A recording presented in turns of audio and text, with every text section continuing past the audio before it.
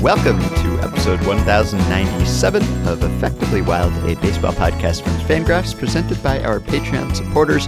I am Ben Lindbergh of The Ringer, joined by Jeff Sullivan of Fangraphs. Hello. Hello. This is going to be a history episode of the podcast. In just a couple minutes, we are going to talk to David Neft, who essentially made everything that we do possible. He came up with the Macmillan Baseball Encyclopedia, the really first comprehensive, accurate encyclopedia published in 1969. It took an enormous amount of effort and research, so we're going to get the origin story of that encyclopedia that really made possible everything that has happened since. And you have something brief that you want to say before we get to David? Something brief. I guess two things brief, because having now spoken with David already in the future and the past, yes. I feel overwhelmed by the magnitude of the project that he did, and it's been so many decades, but it's given me palpitations. Anyway, we talk briefly in the interview about Babe Ruth. There is a picture of the book that has a table of Babe Ruth's statistics as shown in the book. Anyway, I was searching for a Babe Ruth statistic on Baseball Reference, and I typed in Babe Ruth. Maybe everybody's already done this. I don't know. Maybe this is something that's well known, but I typed in Babe Ruth and two players came up. Actually, one of them is Babe Ruth. That makes sense. That's what I was going for. And the other one is Samuel Bird. Samuel Bird played from 1929 to 1936, and he shows up not because his name was Babe or Ruth or Babe Ruth, but because his nickname was Babe Ruth's Legs. Sammy Bird, or Samuel Bird, was nicknamed Babe Ruth's Legs, and I can tell you it's because, according to the Baseball Reference bullpen page, their Wikipedia, Sammy Bird earned the nickname Babe Ruth's Legs, or Babe Ruth's Caddy, as he often replaced Ruth as a pinch runner late in the Babe's career. He later became a professional golfer who won 23 pro events. So, congratulations to Sammy Bird, who decided he was not going to try to live up to the Babe Ruth standard and instead became, I don't know, maybe the Babe Ruth of golf? Probably not, because I hadn't heard of him before, but I'm going to say that anyway. He's apparently, I think, the first person to ever appear in a World Series and a Masters tournament. In any case, it's interesting for a few reasons. Sammy Bird, he played between the ages of 22 and 29. In his career, he had 10 triples, and he had just 17 stolen bases and 10 caught stealing. So Sammy Bird, not so fleet of foot, but nevertheless, still, I guess, quite a bit faster than late career Babe Ruth. But I think what's most interesting to me is I'm having trouble thinking of another example of a player whose nickname includes another player's name. Yeah. Yeah, nothing is coming to mind right now. It's pretty rare, I guess, nowadays that you get that kind of relationship, like where a player over a long period of time becomes known for being a caddy to another player in that kind of way, just because of the way rosters have changed and team turnover has changed and just how players are deployed in games has changed. So I can't even really think of what the equivalent for that would be today, like unless you had maybe a setup man who was paired with a closer for a really long time, but something like that. Maybe you'd get known as like the bridge to that closer, like many Yankee relievers were known as the bridge to Mariano over the years. But I have a hard time. It's not like you even get like platoons over a period of many years now that are stable and that we really internalize. So that seems like a product of the past. I can't come up with any good example in recent years. Yeah, I'm trying to think, like maybe if the Dodgers had some sort of really good young lefty, they could call him Kershaw's understudy, but that's probably, you can't really refer to Alex Wood as such. They're just two very different pitchers. So probably one of those things we'll never see again. One of those nicknames that comes from probably someone in the newspaper who's like, oh, this is going to be clever. And then it stuck because that's all that there was in 1929. But in any case, maybe the only such nickname in baseball history. I don't know how to search. Yeah.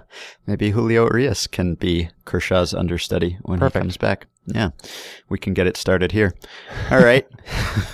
Something else? No. Okay. I don't have anything else. All right. Do you? Okay. No, I don't, because as people are listening to this, I have been away for some days. We are pre-recording this episode because I'm going away, so I can't talk about the current baseball that is happening or has happened since we are speaking now. It gets really hard to talk with the correct tenses when you're trying to talk about a podcast that you are pre-recording and you don't know when people are listening to it. But the point is, I haven't seen baseball for the last few days by the time that people are listening to this, and so I don't know what's going on right now in baseball. I hope it's something fun. I hope everyone listening right now has some exciting baseball stories to think about, but we are not talking about them today. I personally can't believe what the Orioles just did. Yeah, I'll leave some space so we can insert me calling on a phone to pronounce a player's name or something when this goes to print. No. Okay, so we will now get to David, and I hope you all enjoy his story as we did.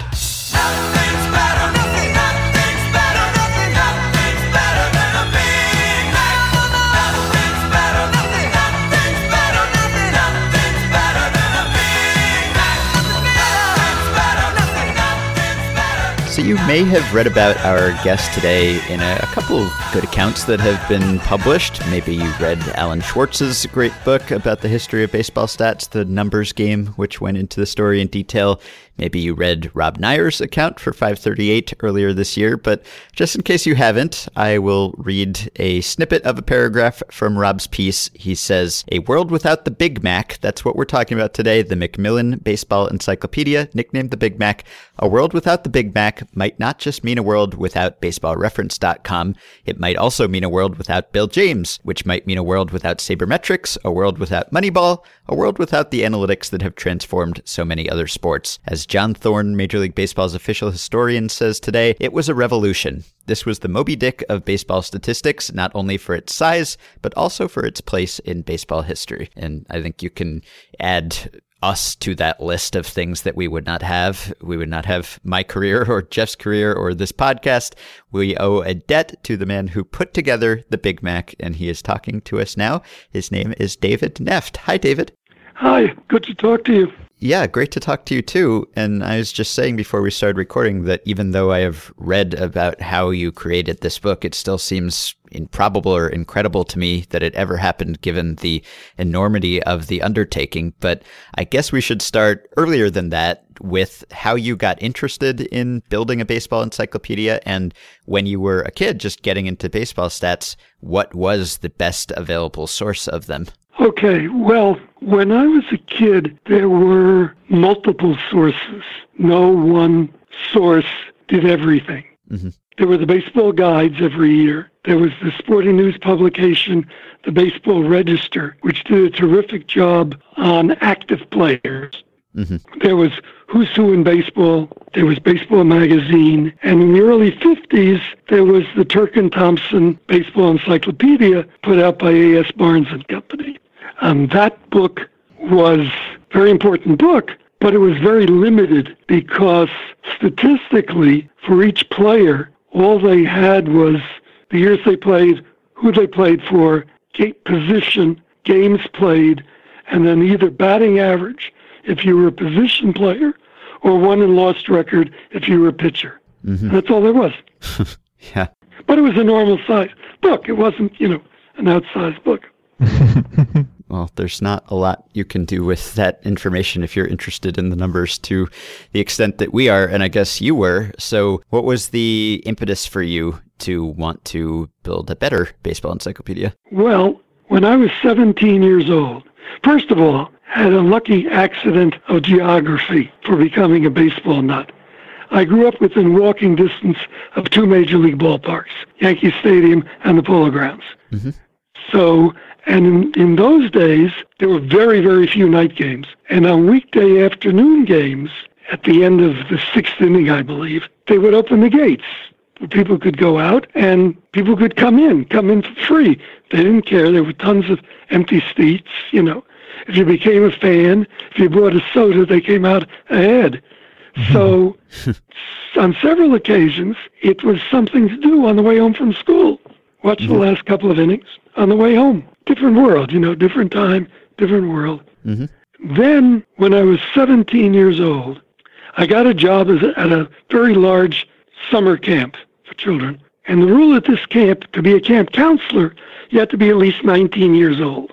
So when I was 17, and again when I was 18, I had a job that they called the gate man, sort of the internal traffic cop at the front gate. People came in and told them where to park, how to get to where they were going, et cetera, et cetera. And when I was hired for the job, the guy who hired me warned me that most, at least half the time I was on the job, there would be nothing happening and nobody around. So he said, bring plenty of stuff to read. Well, I started figuring out how much reading material I would have to take for that amount of dead time for 8 weeks. And instead of, packing a trunk full of paperbacks, what I did was I got a copy of the Turk and Thompson Encyclopedia, and I took a pad of paper with me and started on dead time looking through that book and getting interested in certain facets of baseball that I didn't know anything about, particularly 19th century Major League Baseball. Mm-hmm. And it was fascinating. And at that point, I just said to myself, gee, wouldn't it be nice to do a bigger and better one, not just have batting average, et cetera, et cetera. Yeah. And just, a teenager's idle thoughts, having essentially no significance whatever. When I got back to New York City, which is where I lived then, I found out that Spalding, Albert Goodwill Spalding, who was a major league pitcher and then started the Spalding Sporting Goods Company, mm-hmm. which issued Spalding Guides every year. When he died, he left his library to the New York Public Library and started going to the reference library at 42nd Street and started looking at 19th century Spalding guides and early 20th century guides, and discovered they had a fair amount of information in them.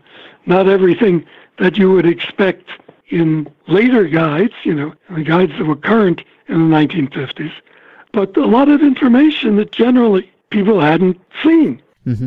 So again, the idea percolated that one of these days it would be nice to do that. Now, skip in time forward to 1965. I was a principal in a small company called Information Concepts Incorporated, which was formed that year. And the CEO of the company and 2 of the other officers of the company had worked for IBM. So they knew people at IBM. And we got a consulting contract from IBM to design a system, a portable system that they could take around the various sporting events to promote what IBM could do with computers for sports. Uh-huh. And as part of that contract, a colleague and I went up to Cooperstown to see what was there from a baseball standpoint, and I met Lee Allen. And that really was the start of what happened that resulted in the Macmillan Baseball Encyclopedia. Because I found out a couple of things in Cooperstown. First of all, I saw for the first time baseball's official sheets, which are a sheet for each player each year, which has that player's full day-by-day record throughout the season. Mm-hmm. I also found out that Lee Allen had Cy Thompson, the Thompson of Turk and Thompson's file of baseball players. And Lee had started with a group of people collecting demographic information about the players. And Lee had 2 loose-leaf notebooks, one for the very early days, one for the more recent days, that for each year had all the rookies and hopefully not all of it filled in. And, their last name, first name, middle name, how they threw, how they batted, height, weight, date of birth, place of birth, date of death, place of death, etc. This was quite a treasure trove of information. Mm-hmm. Lee also told me about a friend of his named John Tattersall, who had done an amazing amount of research on 19th century baseball, but in particular the National League in the 19th century, and had compiled stats from box scores. There were no official sheets in the 19th century, and had this amazing collection. So, all that duly noted, we finished this consulting project. The IBM system got built. We took it around some baseball games to a lot of, what we eventually wound up doing was a truck was built with a electronic message panel that could be hoisted up from the side of the truck, like a little scoreboard. And I was taken around to various baseball games, golf tournaments, tennis tournaments, et cetera, promoting IBM. And then, a year later, 1966, through our IBM connections, a couple of us were invited to go to Radnor, Pennsylvania, which is where TV Guide was, headquarters of TV Guide. It was not only the editorial headquarters, but it was where it was printed. And they showed us their brand new IBM system for setting type electronically. Mm-hmm. That's the event that really made the Macmillan Baseball Encyclopedia possible, economically possible. Because think of that book and think of having to set type on a linotype machine and then proofread every line of 2,300 pages of 6-point type. Right. Yeah, exactly. It couldn't have happened. I mean, the economics wouldn't have worked out. The book that eventually resulted from all of this work is known for having been groundbreaking. It's also known for how well it sold, and of course for its heft. I believe, what was the official weight? 6.5 pounds. It was 2,200 pages. And just thinking about the idea of, I don't know if you've been around on baseballreference.com, but thinking about a printed handheld version of that, it's overwhelming, admittedly. And when it's one thing to be 17 and you have free time on your hands and you're wishing that there were books of better information, but to actually get started, at what point do you think that you were able to appreciate the enormity of the undertaking that you were going through with? Because it seems mind-boggling today to think about all of the effort, all of the manual labor that went into this. What were you prepared for as you got started? I had a pretty good idea what was involved. But what happened, started working on it in 1967. At that point, I had no idea of how many copies were going to be sold. But what happened was, our relationship with Major League Baseball was unbelievable. I mean, here I was, this young man, I was 30 at the time. I had never worked in the sports business, and I could call up the PR director of any Major League team and get whatever I wanted immediately. Major League Baseball's commitment to this project was incredible. And when it was clear how much it meant to them, that, it's like contagious spirit that infused all of us working on the project with the realization, first of all, of what a big deal this was, and second of all, that we darn well better get it right. And I mean, there must have been so many questions that just couldn't be answered at the time with the information you had available, which to me, to Jeff, I mean, we are old enough, I guess, to remember the pre-baseball reference era, but our whole careers, essentially, we have had all of this information at our fingertips, and not just the seasonal lines and the play-by-play and the game logs, but now pitch-by-pitch information and spin rate and exit velocity. And we're so conditioned to having this just at our fingertips or at someone smarter than our fingertips who can look it up for us. And back then, there just must have been so many questions that couldn't possibly have been answered. If you wanted to know who was the leader in X, Y, or Z, to answer that question would have either required going to the library, doing an enormous amount of manual research, or just saying, I don't know, there's no way to know, which is a very unfamiliar feeling, I think, for baseball fans of today who have this near certainty that we can answer almost any question. And that's partly because of the work that you did on this project. But at the time, it just must have been so different from how it is for baseball fans being raised today, where there is this complete, thorough record. And back then, it just must have been a fog to a large extent. Yeah, that's true. And also, that's why it led to so many of those other things that Rob Neyer was referring to in his piece.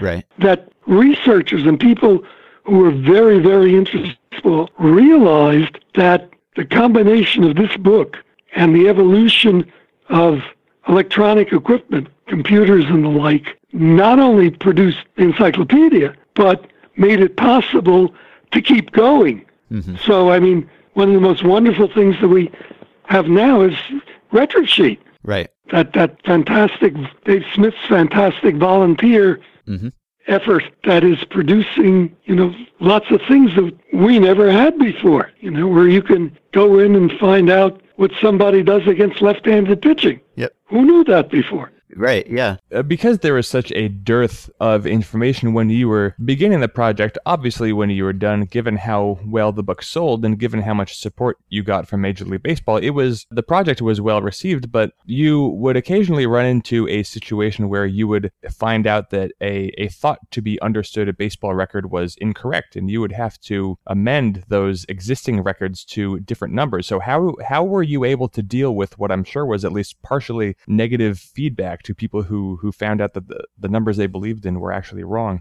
Okay. At the beginning of the project, a 5-person committee was set up to deal with not only the issues you just raised, but what definitions we would use, what standards we would use on the book. And also remember, one of the things that was different about the late 1960s as opposed to now, at that time, the commissioner's office had less power and the 2 leagues had more power. And the statistical records were the responsibility of each league. So this committee consisted of Joe Reichler from the commissioner's office, Bob Holbrook, PR director of the American League, Dave Grody, the PR director of the National League, Jack Lang, the secretary-treasurer of the Baseball Writers Association of America, and me. And we had 2 formal meetings. We all physically got together in 1968, and a lot of phone calls and conversations back and forth. And the committee decided on certain rules and principles that would be followed, all of which, by the way, are in the encyclopedia. One of the things I insisted on in the book, that we document everything that we did so that future researchers can get an idea of what was going on. And then part of the systems work in this was that, baseball is very much what accountants call a double-entry bookkeeping system. Mm-hmm. The number of hits by the batters has to equal the number of hits given up by the pitchers, et cetera, et cetera, et cetera. So we programmed all of this into the computer so that when we finished a year, we would get out a bunch of error messages. And we would go through them. We would find out, we would first of all take care of those that turned out to be our mistakes, something that we did wrong. And then when we were finished, when we got them taken care of all of our mistakes, we divided baseball into 4 periods, took all of the changes and sent a copy to all the committee members, but basically the American League stuff to Bob Holbrook, the National League stuff to Dave Grody, with a list of errors, together with our recommendations what to do with them. And that worked basically very well. One of the things that makes sense, but also was fortunate in terms of publicity, is the more serious errors tend to be for the much earlier years. In other words, we found cases in the 19th century of the league office cheating. Some owner gave somebody in the league office, a few bottles of scotch in return for changing a player's records at the end of the season. Or in the case of the American Association in the 1880s, to bolster their claim of having great players, they inflated the batting records of some of their stars systematically every year. But that's, a long time ago. The closer you got to the modern period, the fewer the errors. So in other words, the crowning achievement, the last period of time, the 4 periods we divided into, 46 to 68. And for 1946 to 68 National League, which coincides, 46 was the year that Seymour Seehoff joined the Elias Sports Bureau, the National League had no errors from 46 through 68. 0. Wow. So I got a small taste of this sort of experience myself because I worked at the Elias Sports Bureau for 1 summer and 2 winters when I was still in school, and Seymour was there. You just mentioned, looking over my shoulder, and I was entering these daily logs that you're talking about, and we would get a roll of microfilm, I think from the Hall of Fame, and we would open it up on a microfilm reader, which I had never used to that point. And, they were very finicky, the machines, and then you'd print out like a season's full of game logs essentially for a player. And at the time we were just entering those very tediously into Elias's computer system so that they would have that information accessible to them in the future when they were running queries for people. And it was, extremely monotonous, and you would inevitably make mistakes. And at the end of entering a full team's season, you would check the totals, and the totals never matched the individual player totals. So you'd have to go back and see where you pressed the wrong key at some point. And I spent quite a while doing that. And, I was distracting myself, listening to the radio or something while I was doing it just to stay sane. But I can't even imagine doing that for all of baseball history. Granted, baseball history was less long then than it is now, but it was still very long at the time. And I'm even more fascinated by the information gathering stage, let alone the entering it all manually into a computer, but you hired a team of researchers, and Alan Schwartz published the notice that you ran in the Sporting News. So I'll just read it here. It says, "Wanted, a baseball nut group involved in sports history wishes to add to its permanent New York research staff a person who is thoroughly familiar with baseball history and statistics, particularly the 1871 to 1919 period, a knowledge and enthusiasm for history and statistics and other sports, plus a record of success with administrative and managerial skills will also be considered in our selection." And then salary and where you send your information. And you got a lot of responses to that, and you ended up hiring 21 researchers to basically rebuild the entire statistical record of baseball in a year. So how does that happen, especially at that time when this stuff was not online? You had to go get it, and travel was not as fast, and communication was not as easy. I just can't imagine doing this as thoroughly as you did it. So what was the game plan? It must have been almost like a military campaign planning this. Well, what I had done as part of the thinking this through and developing the proposal initially to sell the idea to baseball and then to the Macmillan Company, I had done some traveling and I had looked at newspapers. One of the fortunate byproducts of, for most of this period, no night baseball was that there were, in every major league city, there were afternoon newspapers. And the afternoon newspaper always had what they called a sports final edition. Mm-hmm.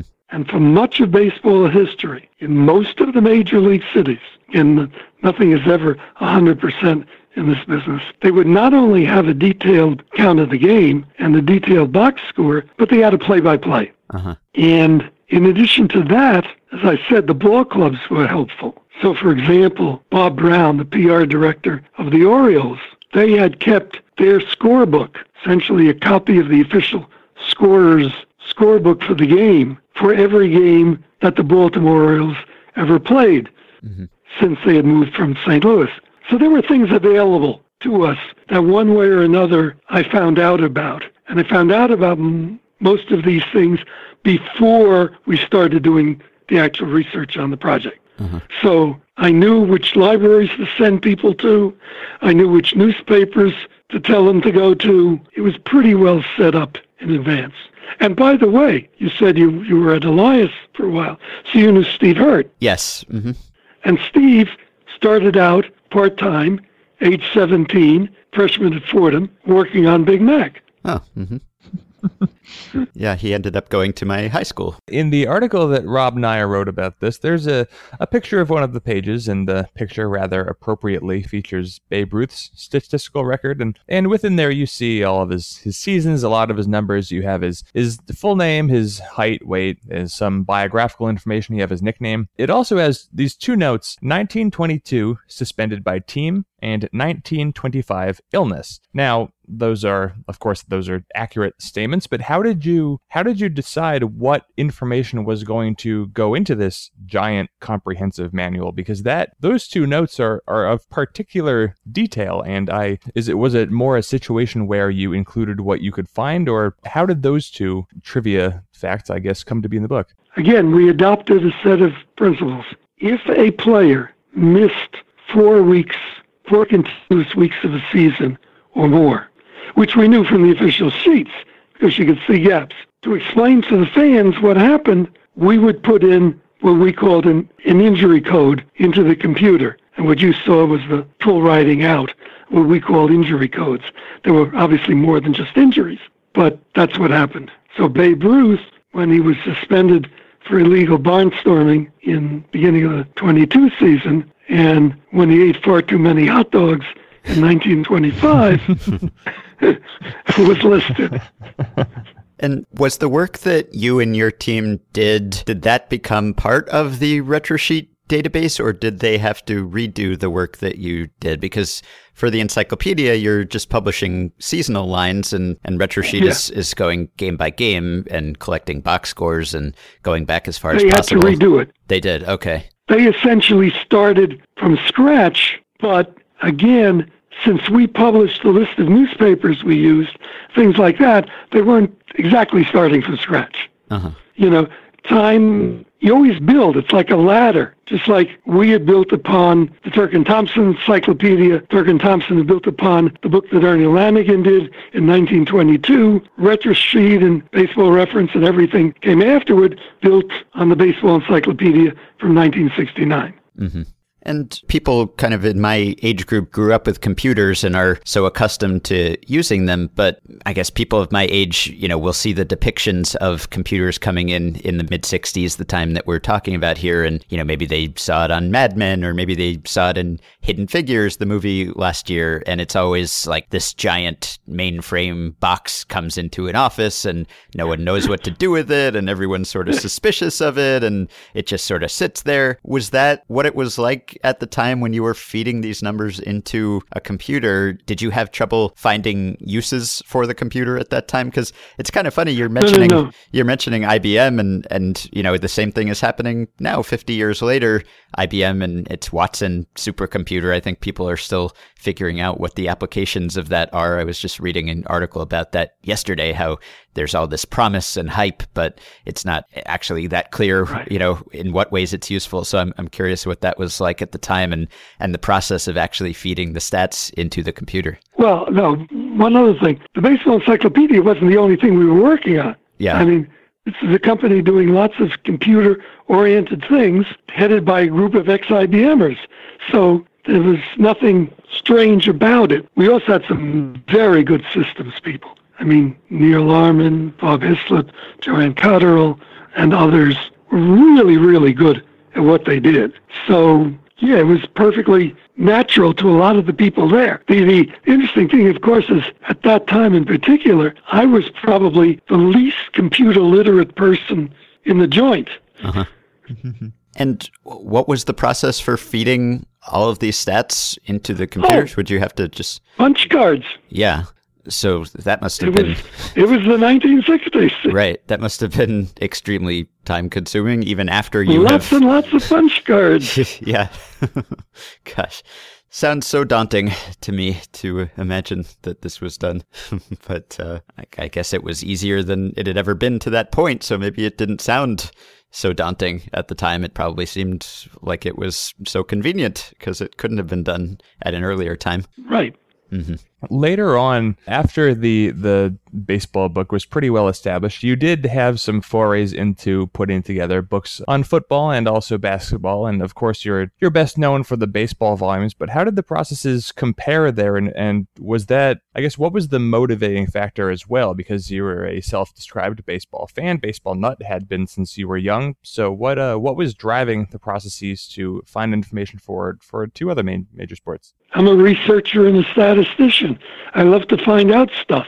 I've always been a fan of other sports, football, basketball, track and field. So football particularly needed a fair amount of work. I mean, particularly in the early days. Obviously, football is easier because it only major league professional football started in 1920. So you don't have to go back to the 19th century the way you do in baseball. And, of course, the huge difference is there's so many fewer games. Mm-hmm. So football is inherently easier. But, it goes on.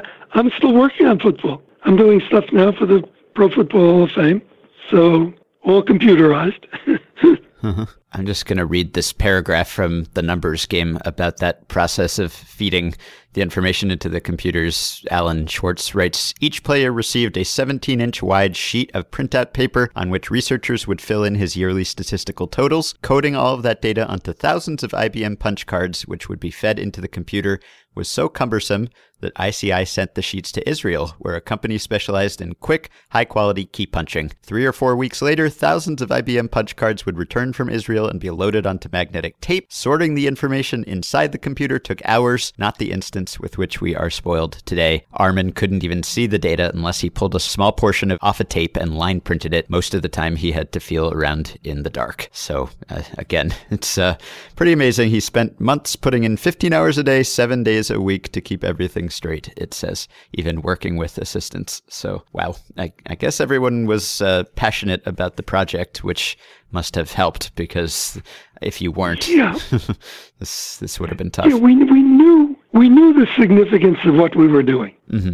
Let's put it that way. Mm-hmm. You know, book publishing at the time, I mean, a company the size of Macmillan would publish 400 trade books a year. And basically, they would get, this wasn't official, but they would get A, B, or C level treatment. You know, C level, a blurb about the book was put into the semi-annual catalog, given to the sales staff.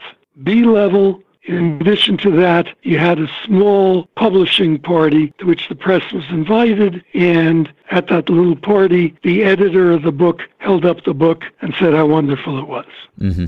A level, you had a slightly larger press party. The head of the publishing company or the editor-in-chief was the one who held up the book and talked about it, and you had access to a member of the publicity department at the publishing house to line up promotional stuff.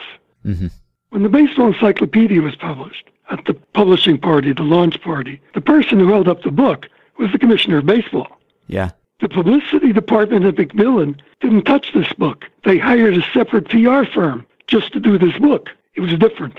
And so the book ended up being 2,338 pages and Right. 6.5 pounds, and ended up selling more than 100,000 copies. And I'm curious about whether you foresaw what would come from this. And, you know, not that you necessarily could have imagined something like baseballreference.com in 1969, but just the research that was enabled by this process. And I mean, could you foresee that baseball's statistical methods and inquiries would become much more sophisticated? That could you foresee something like sabermetrics coming along because of these numbers, or were you not really thinking of that at the time and you just wanted accurate totals just for the sake of knowing what happened? I wish I could say I foresaw all of this, but I can't.